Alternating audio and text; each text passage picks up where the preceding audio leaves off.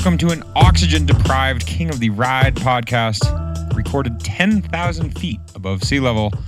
Our guest today, Rebecca Rush, friend and mentor of mine. This setting was fitting that we finally had time to connect and record a conversation in person, as this took place in Leadville, Colorado. Now, I don't know how you've stumbled on this podcast if you don't know who Rebecca Rush is.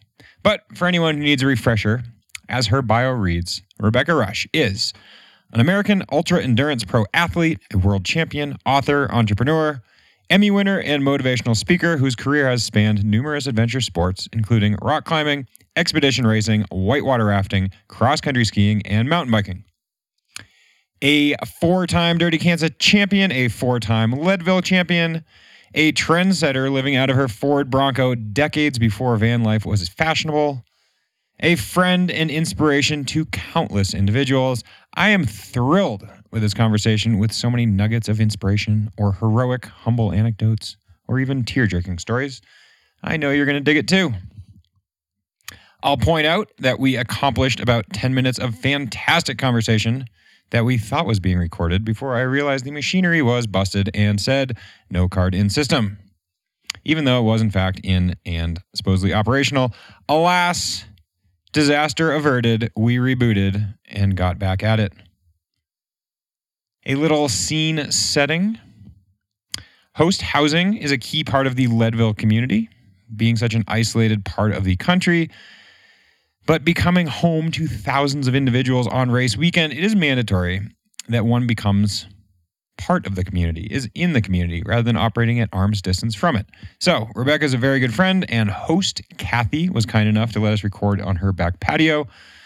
Hence, all of the real-world noises you might hear in the background, mountain town dogs, trains driving by, revving cars, and so forth. Kathy is one of the soon-to-be-acknowledged audience members as we get this recording underway. The other being a Red Bull van driver, Chris, who is deep into a book about a dozen feet away. Anyway, Laura and I are still in skyscraping Rocky Mountains of Colorado. Leadville was just yesterday, where I am pleased to have scratched 10 minutes off my previous time. Oddly enough, my now sub 7-hour finishing time put me 2 spots back into 13th place. Truth be told, I am quite happy with that. The lead up to Leadville has been the atypical one. Running nonstop events throughout the summer, a quick trip to Iceland, hosting Rooted Vermont just last weekend, and a last-minute arrival to Colorado. But that should put me in a very good place for this Sunday's SBT GRVL Steamboat Gravel. Looking forward to that one. With a little time to spare, Laura and I are now soaking in a little R&R in Crested Butte. It is rare that we have a few days without anything formal on the calendar, so we are taking time to explore a new stunning spot. Really excited to be here in CB. But enough about me, enough about us. It is time for the show. Ladies and gentlemen, next up in King of the Ride podcast, the Queen of Pain, Rebecca Rush.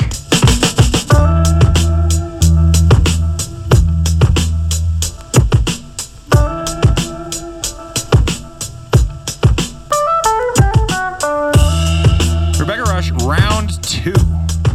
Now that we have figured out how to use this recording device, I appreciate you taking the time. Your 3rd interview of the day. Is that correct? Yeah, it's an endurance event here. Doing interviews and podcasts. Here in Leadville, it's an endurance event. We have, I think we can say 1.5 people in audience. Who's the half person? I think if you're in a van 20 feet away with only your foot showing, you count as a half an audience member. It was Chris, is that right? Chris, yeah. Chris, if you have questions from the audience, please holler them our way. If you have any questions from the audience, please... Yeah, great. The inside of the van smell like? Broccoli. The question was, what does the inside of the van smell like? And the answer is broccoli. Outstanding. So, here in Leadville, we will talk about Leadville, of which you are a legend. However, I want to talk about how we first met. Rebecca Rush, do you remember how we first met? I just remember knowing that like some roadie dude was going to come hang out with me. And, I don't know. I haven't met, You're the first roadie I met that I liked. We'll just put it that way. Oh, man. That is the highest praise that I've ever received. Well, But I came in thinking I had a stereotype, thinking I wasn't going to like you. stereotypes are things, and I'm glad that mine wasn't necessarily entirely true, because I believe we met for the first time at a dive bar of sorts, South by Southwest 2016, when you said, "Hey, Rody, when are you coming to Dirty Kansas?" And then you said, "What on earth are you doing with your life?" Where I had this wonderful answer of, I had recently retired from professional bike racing, and I have a handful of sponsors who are interested in working with me and vice versa to help perpetuate their message of bikes are awesome. And I'm doing some camps and I'm leading some events. And then you're like, "Yeah, but what are you doing with your life?" And that was the first time that I took this reality check where I had to take a step back and be like, "Yo, this is not just a fun and games. This is a real profession." So, before you even say anything, I also want to take this quote that you've recently uttered that says, "Running my business is like a cerebral version of riding the Ho Chi Minh or Iditarod Trail, only harder because the path is far less obvious." Don't worry. I really like the train about the background trains. noise. That's We how are you in know. Leadville, you know. Pardon the interruption, folks. Ted here, explaining that with the train rolling by, and then our friend Christy Moan visiting for a bit. Episode number 29, Christy Moan, event director of Dirty Kansas, that is. The conversation goes off the rails with Rebecca for just a few minutes. That has been deleted here, so let's get back to the show. Detour complete.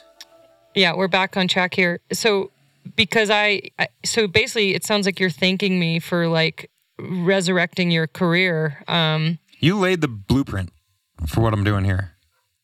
If you hadn't gone to gravel, if you hadn't gone to Dirty Kansas and started, racking up the podiums way more than you ever racked up road racing, where would you be now? Well, it's funny, when I was driving over here I was thinking about that first conversation we had where you said, "Come to gravel, come to DK."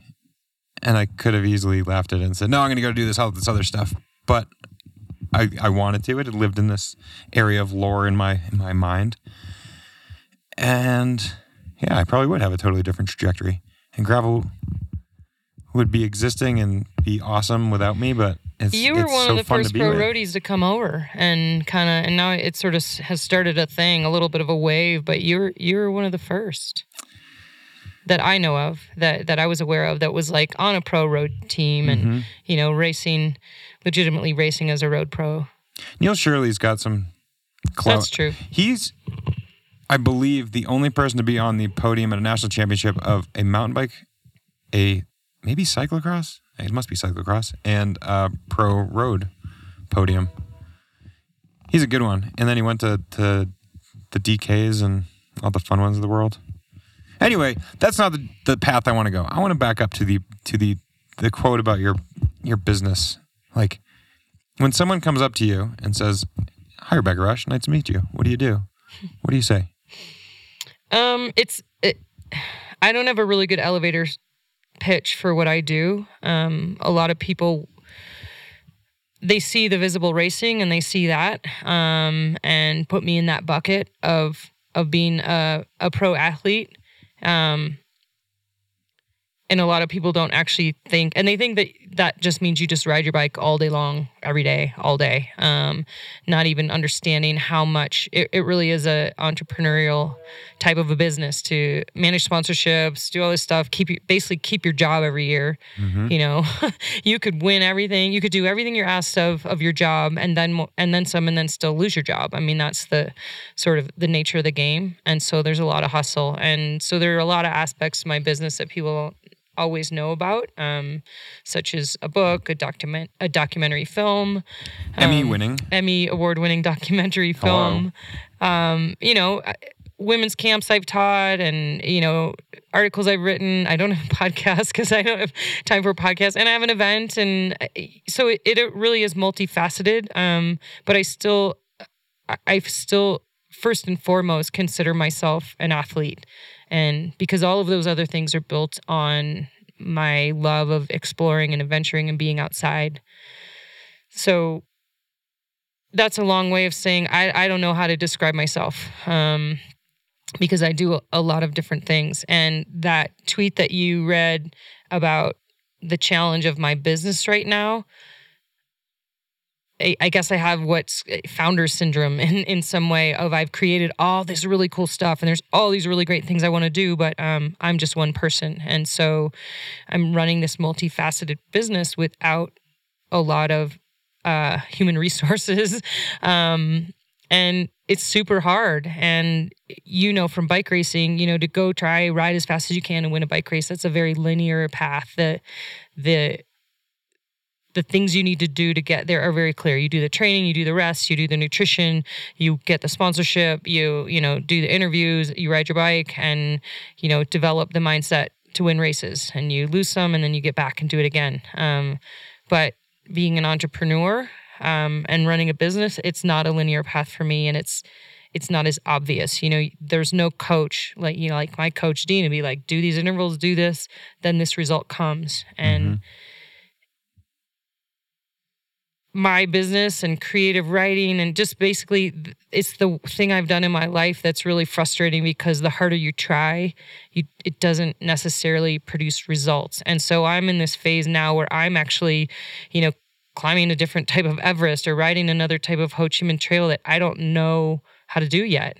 And it's exciting because in some ways I'm, evolving into like this whole, whatever this next thing is, but it's also super frustrating because everything I've trained for and understood as an athlete, some of those tools are working, like perseverance and staying in and getting up when you fall down, but a lot of the tools aren't working and the answers are not as linear or clear cut. And so I'm really trying to learn right now how to manage a business and how to manage people and making choices. And my biggest problem is I want to say yes to everything because there's all this great stuff to do. But I have to make the hard decisions of saying no to some of them.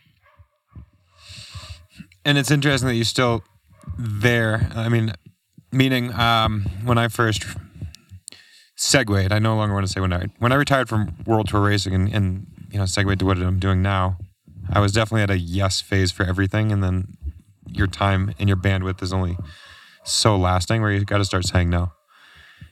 And it's sort of my understanding that all things, and you talk about your business, all things Rebecca Rusch. Rusch Ventures is the name of it. It's Rusch Ventures. Technically the name of my business. I mean, there must be so many things that come at you. Come to this event, come speak here, go, or every one of the ventures that you already have, be it RPI or camps, those are the kind of things that could be a full-fledged job alone, let alone everything else you do, but then they don't exist. They don't stand on their own without Rebecca Rusch being Rebecca Rusch. So at what point do you say no to the opportunities that come your way to say, no, like I don't have the bandwidth to do that because I'm one person overseeing a lot of projects and opportunities? After I came back from the Ho Chi Minh Trail, I spent and doing, the biggest, most important ride of my life, really emotional, the longest ride I've ever done. I spent a couple of years of really, really kind of in this dark place of soul searching and, what am I going to do next? How do you top like the most important thing in your life and what does it mean? And so I spent a good couple of years really, starting to journal and meditate and think about like the meaning of life. Really, it was such a powerful trip for me and really life-changing in so many ways. And I'm still trying to figure that out, but I went through a really long process of what do I stand for and what's important to me. And I was able to actually, it was definitely not easy, but sort of articulate and write down kind of some guidelines for myself and what I stand for and, trying to figure out my path. And if anyone remembers a paper map and a compass, I really love navigation. And in navigation, there's a term called handrails, where you look for, if you're trying to navigate, through terrain, you look for something like a stream that doesn't change or a ridgeline that doesn't change. And all the navigation in between, all those squiggly lines, you may bump around in the middle and not know exactly where you're going, but you stay between your handrails. And so this period after Blood Road, I sort of developed kind of my core values of how I looked back of like all the coolest stuff I've done, what was the pattern? And tried to look at it and think, well, that worked, that didn't work. And there seemed to be a pattern of the way I was choosing things, even though I didn't know I was choosing for those reasons, like things that involved, some amount of risk, things that involve giving back, following a passion, whether it means living out of my car and not making any money.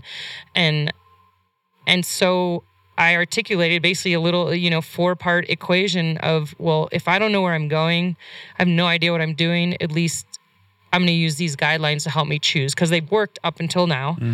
And so that process is helping me right now decide what to say no to. And I sort of look at my little checklist of like, okay, Rebecca's Private Idaho is an example. It's like, does it meet those criteria that I've set for myself? Yes. Okay. So I'm going to put some of the energy that I have there, or I get requests to go do a ride or go do something. Does it meet those things? And, I have to say no to some of them and decide on the ones that are important. But it took the process of me articulating what I really stand for and what's important to actually develop a little bit of a navigational path. And, I'm 50 now. It took me a long time to sort of figure out what the hell I was doing. But I was making those choices even, after college, and I was making the same choices. I just didn't know why I was making them. And so it's been a process now to be like, where do I want this business to go? And how do I want to spend the next, Rebecca, version 5.0, 6.0, whatever it's going to be. Yep. So I have a little better path. It doesn't make it any easier. I think some of the most frustrating part for me is I want to do everything. I have all these cool ideas and I have so much energy and passion for stuff. But so I would look at a project I'm doing, and because my time and energy is diluted, I can't do it as well as I really want to do it. And so I have to also accept that I'm just one person and I'm doing my best. And, I haven't written that second book. Yeah, I haven't done this. Yeah, I haven't done that. But it's like, but I've done all this other great stuff, and things happen when the time is right. So, yeah, you are just one person, but who is involved in your team? Meaning, who helps you make decisions? Who is your emotional support? Who do you speak to? I mean, like those handrails, that's brilliant, and they are very navigational and helping you guide the next few decisions. I feel like that would be the kind of thing that might take a conversation with somebody else to say, hey, well, what has inspired you? What are these navigational tools that have gotten you this far that are going to help you succeed in the next one? The question being, who is your team? Well, there's an emotional support team, and then there's a team that I'm starting to build that's working with me, which are great. I love hiring locals. I really try to have, Idaho people on my team. And so I have a staff of 4 right now, which is awesome. It's the most help I've ever had. But it adds another layer, too, of now I'm a manager, and now, people are looking to me, and I have to, it's different. But as far as emotional support, I have a handful of, mentors and people that I go to for emotional support. Kathy's one of them here in Leadville, and my sister we've gotten a lot closer since I rode the Ho Chi Minh Trail. A few good friends, but it really was, honestly, the answers, though, you can talk to your friends and they can listen and lend an ear, but really the answers come from inside you. And a friend of mine said to me at one point, I was talking to her about, I don't know what to do with this or that. And she just said to me, Rebecca, you have all the answers. You have them already. And it's really the process of unearthing them and digging them out from wherever they are within you. And that was kind of the looking backwards path that I did. Is like all the cool stuff I did, like, is there a pattern? And so the answers are there. They're in everybody, but sometimes it takes your friend or somebody to be like, hey, have you thought about this? But none of those friends really said to me, you should do this.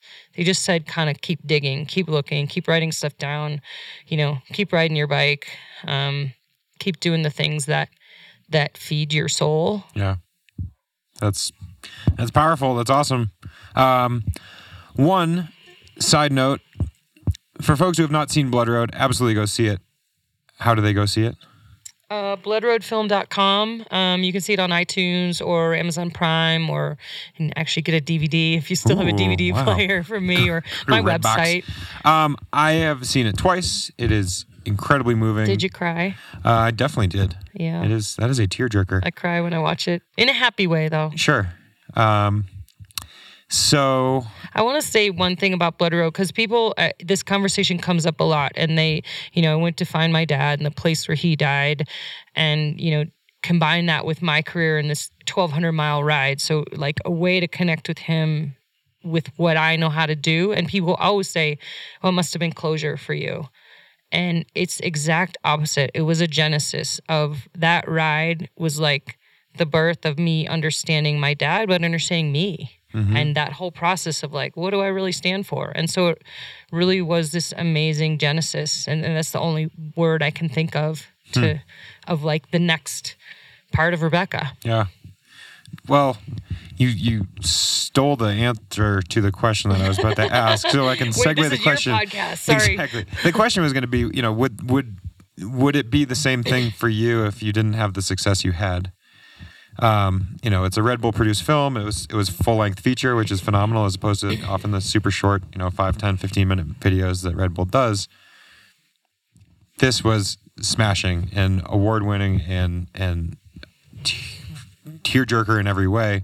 What has the success of the movie allowed you to do, or what opportunities have been opened up as a result of that, as opposed to purely doing the trip? I mean, could you have done the trip without the documentation? I could have done the trip without the documentation. The reason I went to Red Bull with this idea is I knew I needed logistical and financial support to do it, because going through 3 countries in a trail that's purposely secretive, through war-torn countries, like, I needed help. So I didn't go to them with the idea of let's make a documentary. I went with them because I wanted to do the ride personally, and I needed help. It turned into obviously a really big story and a really big film. That wasn't the intention when we started. It was supposed to be a 20-minute short little piece, but so much was being uncovered that they're like, we have to tell this story. It's too unbelievable not to tell. And for me, like, I watch the film and I don't see me in the film. I don't think about me. I think about what's the process that's been amazing by being forced to go on film tour, talk about the film, share it with people, share tears and hugs with strangers. I'm a pretty private person, and that's one of the biggest things in my life, that I've had to be in the public eye. I had to talk to people that I didn't know. I've had to tell a very personal, intimate story. And for me, what the film did with that is just show me the power of when humans connect, and how important it is that we do reach out to each other, whether it's through telling a film story or a podcast or a book or writing in a journal or going to a bike race like Leadville where there's 1,200 people here, that the human connection is so essential. And I don't often do that in my life. If I have a dark time, I'm a bit of a loner, and a lot of us will hole up and actually go inside instead of going outside. But having to share my most personal life story with a whole bunch of strangers on film tour was physically and emotionally exhausting, but it also showed me the importance that we are all kind of the same, and it is important that we do connect with each other, whether it's a stranger or people that have shared the same experience. And that's what's really beautiful about the bike. It is such a vehicle for people, for healing, for transformation. The foundation that I founded in my dad's name, the Be Good Foundation, is all about using the bike to, help heal communities and people and individuals. And so yeah, the film made me come out of my shell, really. And in turn, I've gained this whole family of veterans and people, basically a whole bunch of uncles from the Vietnam War and families that I never knew I was connected to in that way. And also seeing how people really are using physical activity and bike and sharing and film and media to connect with each other on a personal level. Yep. Incredible. Well, this next question will relate to that awesome response. We are obviously here at Leadville. You've won it 4 times, I believe. That's correct. You beat your own record the first 3 consecutive times you did it. That's correct. 24-hour mountain bike world championships, record-setting Kokopelli trail race, Dirty Kanza 4-time winner. I think so. So you're a crusher. What sort of feeling do you have here now? I mean, is it... We are on the eve of Leadville. It kicks off tomorrow. I believe you'll not have a number on. But you're going to Breck the next day to go rip that up. What is it? Is it bittersweet? Is it super exciting to see the community? Is it great to see friends?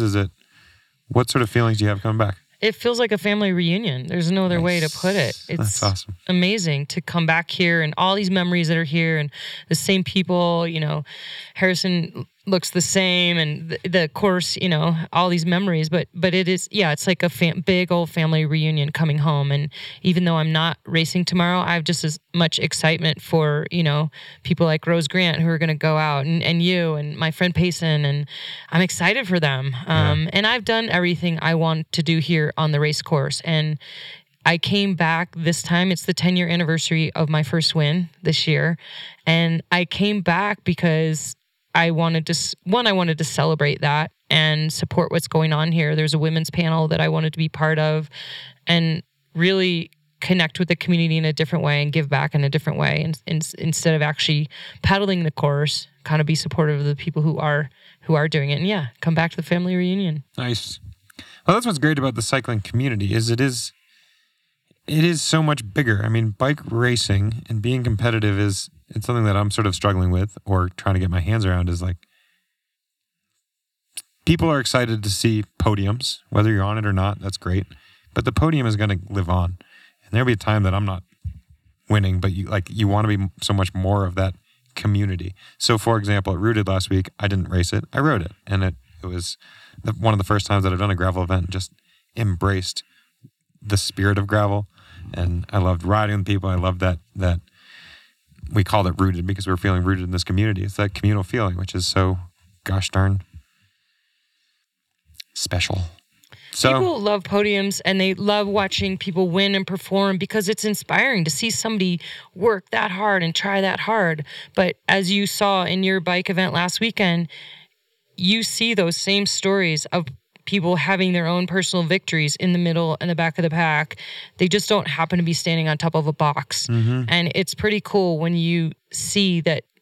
And that's what people want to witness. They want to witness somebody going as hard as they can and getting through it and getting through the dark time and then having their own kind of podium. Mm-hmm. And that's it's what's really cool about a race like Leadville is Marilee stands at the finish line and puts the same medal around every single finisher's neck from the first to the last because they truly are a winner in their way. And there's, coming from pro racing, you don't celebrate the people at the back of the pack or at the end, but there's so much winning still going on there, and that's what's cool about endurance mountain biking and gravel and these kind of sort of citizens races is that you see your heroes up at the front killing it and they're inspiring everybody else, but then you see all those other stories that are just as awesome. Yeah, we definitely wanted to celebrate that at Rooted Vermont, and so we had a mullet protocol podium where it was voted upon by the riders, whoever, went out of their way to do something super special, to be very giving. And we had a full podium. There were a lot of votes coming in. It must have been hard to decide. Who decides on the votes? Yeah, we went by number of votes. Okay. And the impassioned responses that go along with them. It was great. It was a text along with a series of sentences, phrases, why this person exemplified that mullet protocol. Would you mind if I implement a Be Good award podium at Private Idaho and steal your idea? As long as you credit the greater gravel experience. Absolutely. I mean, we stole Shark. What do you call it? Shark protocol? Yeah. I mean, that's outstanding. Safety, honesty, Be wicked aggressive. What's the A? Accountability. Accountability. Respectability. Responsible. And have a Kind. killer time. Oh, Kind. And all those things. I mean, you can make up your own letters, but Sure. yeah.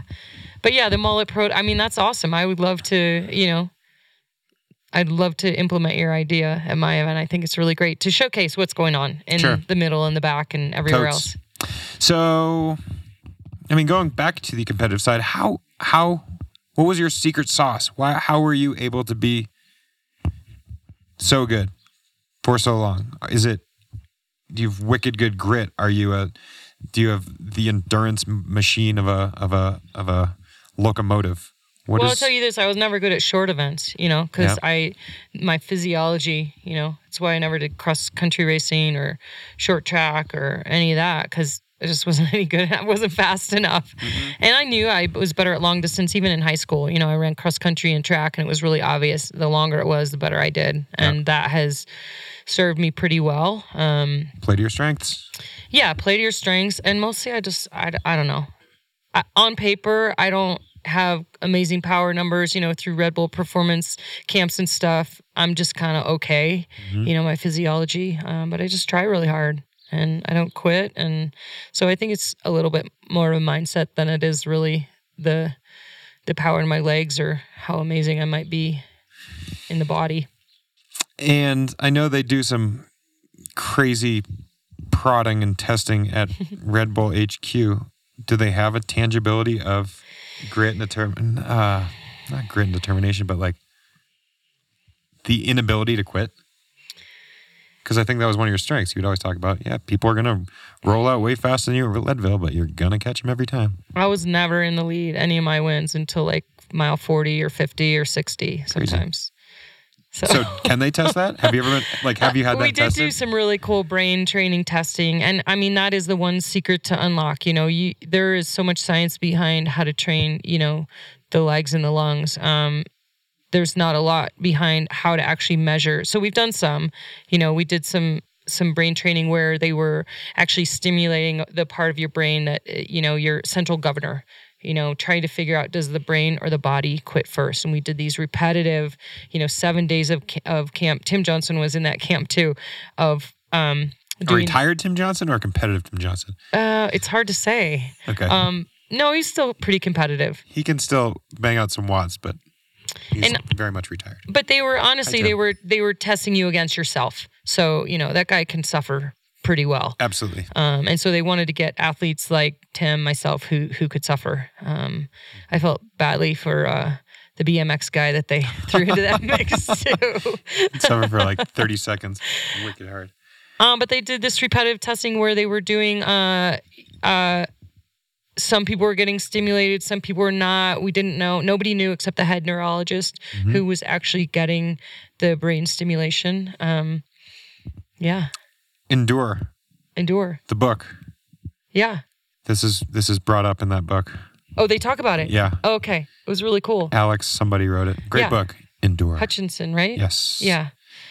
It was a very cool camp, and really what the big thing that they saw something interesting in all of the athletes, the endurance athletes, is that even when we were fatigued, extra fatigued, we were actually still able to somehow maintain. You did a leg press machine after you did these 4K things with the brain stimulation, and we were still able to actually, in some cases, press harder and do more. Even under fatigue. They didn't really figure out how you can train that. That's the next thing. How do you train it, or how do you develop it? Yeah. Maybe the next helmet is going to be something that you're like pushing this button to turn off your central governor in your brain. But the biggest thing I learned from the camp, the last day, the last exercise we did was to race on a velodrome and race a LED light of our fastest time for the whole week.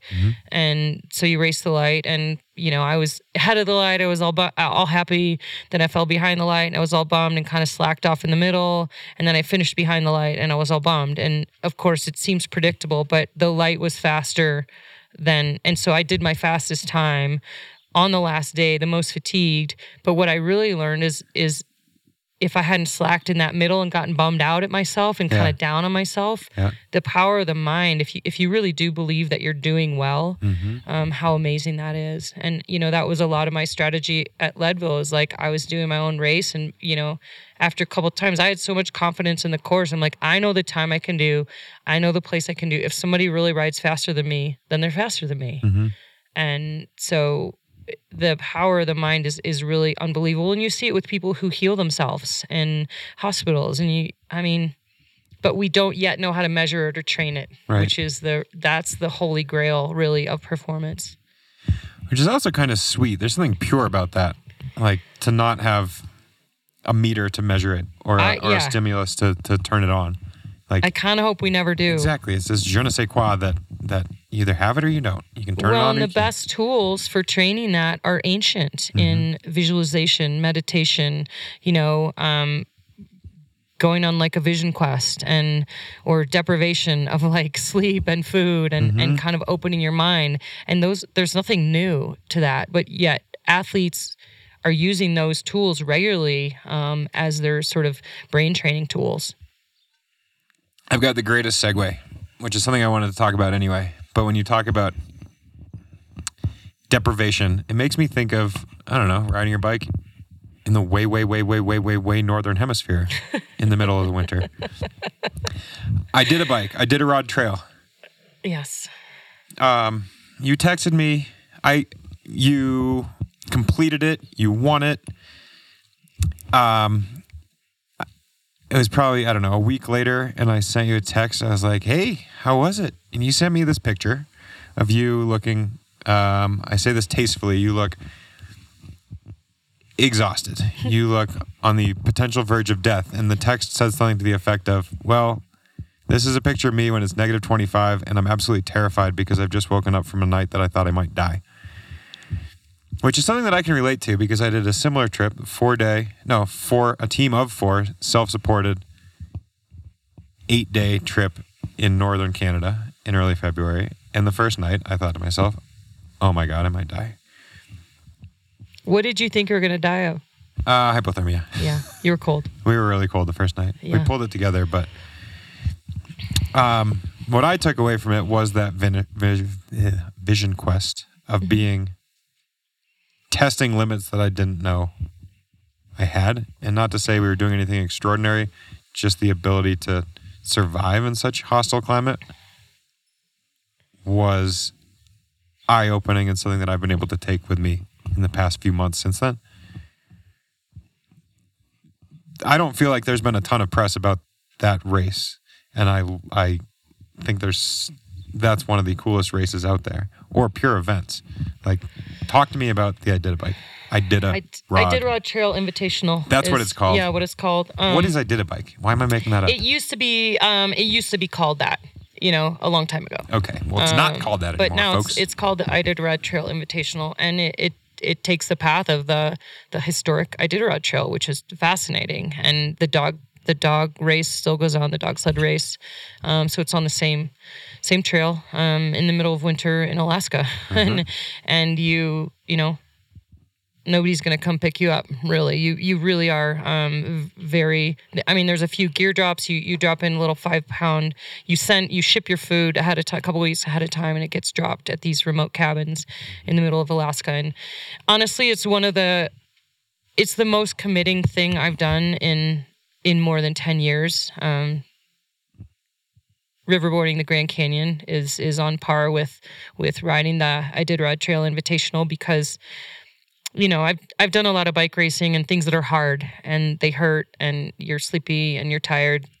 But there's very few expeditions I've done where the commitment level is so high, where the risk factor of messing up doesn't just mean you might not podium. It means you might lose digits or drown or not come back. And not that I don't go do these events to risk my life, but I did realize after going and doing the Iditarod Trail Invitational, I was missing that kind of commitment and that kind of, and the Ho Chi Minh Trail was like that too. We're machete through the jungle. And I mean, I love racing my bike and I love going fast, but I had missed the adventure in my life. And what's really kind of cool is that my adventure racing and some of that stuff is now it's coming full circle, and it's sort of morphing with my bike racing career and into a lot of these, what people are calling bike packing and bike expeditions, because the map and compass, the commitment, the packing, the logistics that have to happen. There's a lot more that have to happen than just how many watts you can crush out, into your pedals. And the Iditarod Trail Invitational, it very much played on all my weaknesses, which I hate being sleepy and I hate being cold.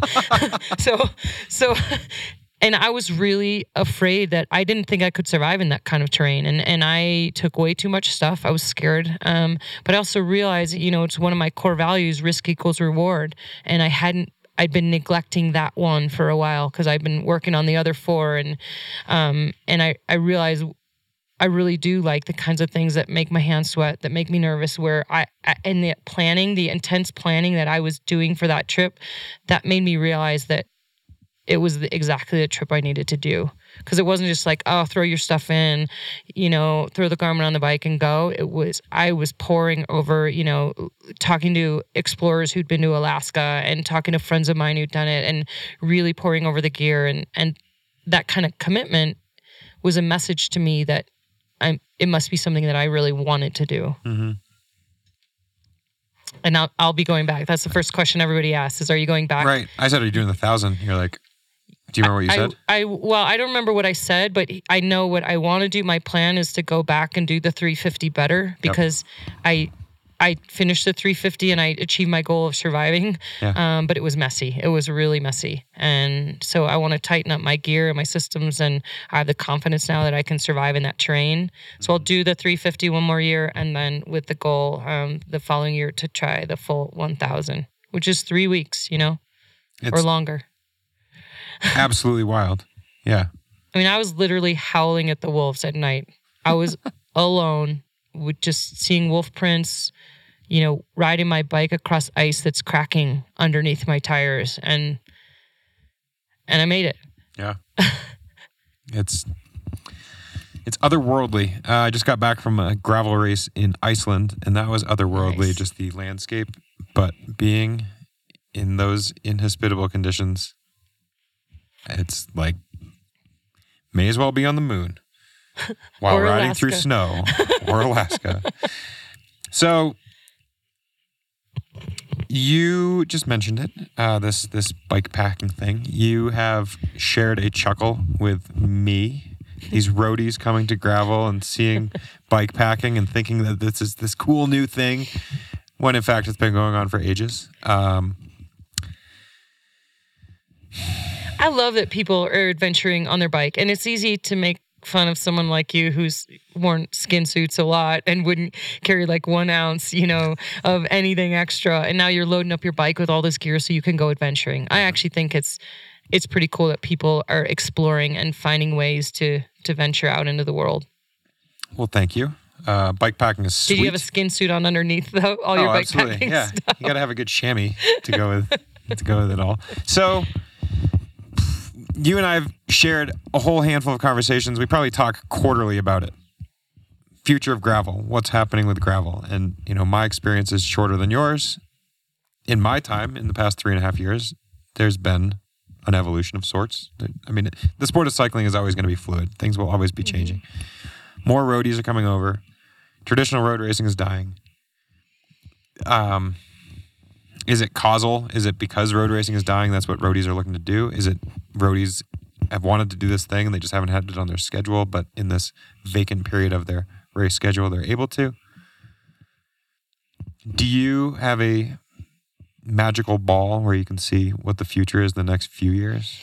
Or do you have a preference what that ball says? Yeah, I don't have a magical ball, but I can tell you, I don't think it's just roadies wanting to come to gravel. I think it's humanity in general, and people want to get off the beaten path. People want to unplug. I mean, our digital world, we are so connected and so plugged in, and I think people are venturing to gravel, they're venturing to bike packing, they're venturing to a little more adventure riding, really because they personally want to unplug. And road riders in general, you know, our world is busy and full of cars, and people are also, you know, not wanting to ride their bikes and risk their lives. And so I think it's really, though, that people want to escape a little bit. And you're seeing people buy vans and go live in vans now. And I mean, they're all in response to people just really wanting to find a way to check out and spend time in nature and have a bit of nature therapy. Yes, there's still racing going on in gravel, and it's fun, and it's really fun to push yourself. I don't have a crystal ball, but my hope is that as people, you know, and I'm not just going to point the finger at roadies, but as people come into the world of gravel and what they're finding exciting about it, which is that people are laid back, it's fun, it's cool, it's not so stressful, everybody's having a great party at the end. I hope that people don't bring what they didn't like, wherever they came from, and wherever they're leaving that venue and coming over to gravel or bike packing or adventure riding, is join the party that's there, but don't bring the baggage that you didn't like from the place you came from. You know, it's like if you're moving from a city to the country, you know, you don't expect to find, you know, all the same access to things that you had in a city, like 5 billion restaurants and a Kmart and a whatever else. If you're moving to the country, you can't bring that stuff with you. You accept that there's one grocery store and there's this, and the cell phone coverage isn't so great. And that's part of the beauty of it. Exactly. And so so that's my hope for gravel is that people don't try to change what is beautiful and special about it. Mm-hmm. That's outstanding. I wonder about that fluidity, meaning inevitably something will change. It's maybe, you know, it's the front getting a little more pointed or world toury or whatever it is. But things need to stay fresh. You can't be doing the same exact thing for year in and year out. So, for example, RPI, your event, you've introduced a stage race. What's that? This is going to be year 3, 4?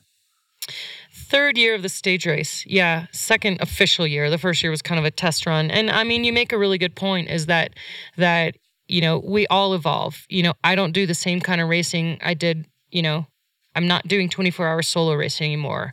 You know, then I evolved to 100-mile racing and races like Leadville, and now I'm evolving into bike packing. And I do think it's important that, one, individuals sort of evolve and develop with what's inspiring for them in the moment. But yeah, events evolve too. And so yeah, I do try to add some different things into the mix. So Private Idaho, we've added shorter and longer. You know, we have a 20-mile tater tot. Great name. And then, you know, and I've got plans to have a longer part of the one day and really try to have something for everybody. And, you know, Dirty Kansas did it with the XL, the 350. And to me, that appealed to me and more my style of what the kind of riding I was doing. You know, I did the 100 or 200 a bunch of times. And then the 350 was appealing to me. So I think offering a menu is nice for people if possible. Yeah. And ultimately, people have the choice. If they want to go to a really intense race atmosphere or that, you can choose an event for that. If you want to go to something like your event that is a little bit of both, but also probably more on the mullet side than probably more on the long hair side than the short hair side, and party at the back. Yeah. So people have choices, and as an event director, you can make the event what you want to make it, and you can have it be the culture that you want it to be. And so, you know, I just try to do what I think's cool for my event and what would be fun for me. Mm-hmm. I'm still a racer and an athlete, and I love to try hard in that way. But then I want to, you know, hang out with my tribe in a really cool place and look at beautiful mountains afterwards and play beer drinking games. Bingo. Well, you got a great venue for it. You have a fantastic weekend, Labor Day weekend. And to your point, I think the strong ones will survive, and we're lucky in this era right now that there are so many really, really fun gravel events that we honestly have more on the calendar than we can even all fit in. So it's a good time for cycling. And shoot, I mean, I think we're going to look back in 10 years and be like, wow, that was interesting for reasons X, Y, and Z. So we're on the cutting edge of it all. Booyah. Welcome to the future, friends. Now, given that this is interview 2.0, and not wanting to take all your time, I like to wrap up with 3 questions. Okay. Number 1, I'm going to ask them first, and then you're going to answer them after I've asked all 3. Okay, there's rules. There's a lot of rules in this podcast. I'm a roadie. You got to keep it within, keep it within the All right. lines. 1, what's your favorite place to ride a bike? 2, what is the number 1 place you would like to ride a bike that you've never ridden, which I'm really interested in because you've ridden your bike everywhere? And 3, living or otherwise, who would you like to go for a bike ride with? With whom would you like to go for a bike ride? Number 1, my favorite place to ride is Idaho, my hometown, where I live. It's why I live there. It's pretty special. 2, a place I'd like to ride that I haven't, Bhutan. For the geographically challenged, where's Bhutan? I'm going to guess Look it it's up, somewhere in East Asia. Again, yeah. Got the right... Did I get the right continent? Yeah. Is it Yeah. an island? No. As you... So tell me we're more all about gonna look it Bhutan up. and why you want to ride there. Fire up the internet. Well, they have a gross national happiness quota there, and it's sort of a Buddhist type country. It's very small country. Their king is a cyclist. You're kidding. And it's mountain terrain, beautiful mountain terrain that is a very small country that celebrates happiness. So sounds like a good place to ride the bike. Super high. Bhutan, High elevation. folks, Bhutan, not Butan, is a Buddhist kingdom in the Himalayas, East Ridge. It is known for its monasteries and fortresses and dramatic landscapes that range from subtropical plains to steep mountains and valleys. In the high Himalayas, peaks such as 7,326 meter Jomalahari are popular trekking destinations. Wow, that sounds sweet. Sounds like a cool place, huh? Is it safe? Yeah. I guess, well, the happiness quota. And I asked if it's safe because I have a very good friend, Fareed Nouri, who is from Afghanistan, who is starting mountain bike Afghanistan. And the riding and terrain there looks so spectacular. We started putting together the idea of going there for an event, and it came at a time that the Taliban was not welcoming cyclists, believe it or not. So that was a shame, but that looks amazing. Buddhist cultures in general are the people, Laos is the same. I go back to Laos every year, and they're generally places that people are kind and welcoming, and it's sort of a little something that could all rub off on all of us. That's sweet. And then 3rd, who I would like to ride a bicycle with. Oh, there's quite a few people. I'd like to ride a bike with Michelle Obama. Ooh, great one. Yeah. That would be fun. Michelle, if you're listening. I know I she can connect skis. you. She brings her family to Sun Valley every once in a while, and they've been there. And I've always kind of been a little bit of that stalker, just like, hey, if you want to ride a bike. I got some fat bikes. It's winter. Yeah. But yeah, that'd be pretty fascinating. All right, last question. Oh, and Ted King. Of course I want to ride a bike with Ted King. Hey, you can do that anytime. Well, our schedules don't match up all that often, but it'll work. What is inscribed on your arm? Oh, inscribed on my arm is it's map coordinates of the tree near the village of Taoi in Laos, where I found my dad. And it's written not in American numbers. It's written in the Lao language, or Lao numbering system. So it's a reminder of the place where I found my dad, but also found a really missing part of myself. Which you all understand when you watch Blood Road. So make that a priority as soon as you hit stop. Do you have any tattoos? I do not.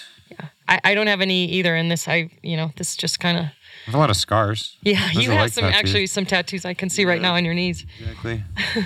All right. Well, I really appreciate the time. Thank you for your insight and being the blueprint of this craziness. So I now call- you know where your career's going. You're going to develop your core values Exactly. and write it all down. Oh and my gosh. I look forward to hearing what yours are when you figure that out. Give me another decade Figure out or where two. you're going. What are they? Handrails? Is that what I'm looking for? You're looking for your navigational handrails. Okay. Yeah. Noted. I love maps. They're some of my Great. favorite things. So far out. Thanks, Rebecca Ted Rush, King. thank you so much. Be good. Hey, folks, I really hope you enjoyed that. I have a really good time hanging out with Rebecca. She likes to razz me. She likes to give me a hard time for being a roadie. She likes to give me noogies and act as though she's my older sister. Rebecca, though, is a rock star. And just as she asked me in Texas in 2016, what am I doing with my life? She asked me at the end of this conversation, why am I doing this podcast? Folks, this episode is episode number 40 of King of the Ride. I explained to Rebecca that amid this very busy time of my life, I'm lucky enough to travel to so many unique places, participate in so many cool events, and best yet, interact with so many interesting and unique people where the thread of the bicycle is woven in their lives. From award-winning chefs, to entrepreneurs, to VPs of the world's biggest companies, to professional cyclists, event directors. We are 40 episodes in, just over 1 year into the existence of this project, and I'm thrilled with what we have going on at King of the Ride. I thank you for listening. I appreciate our guests for taking time out of their busy lives to share their stories, provide the riveting anecdotes that make this planet an interesting place. So if you enjoy this conversation, if you enjoy this show, I encourage you to take just 10 seconds right now and leave a quick 5-star review. Be sure to hit subscribe, tell your friends and fam to check out this podcast. That is it for me. Thanks for listening. Until next time, be sure to enjoy the ride.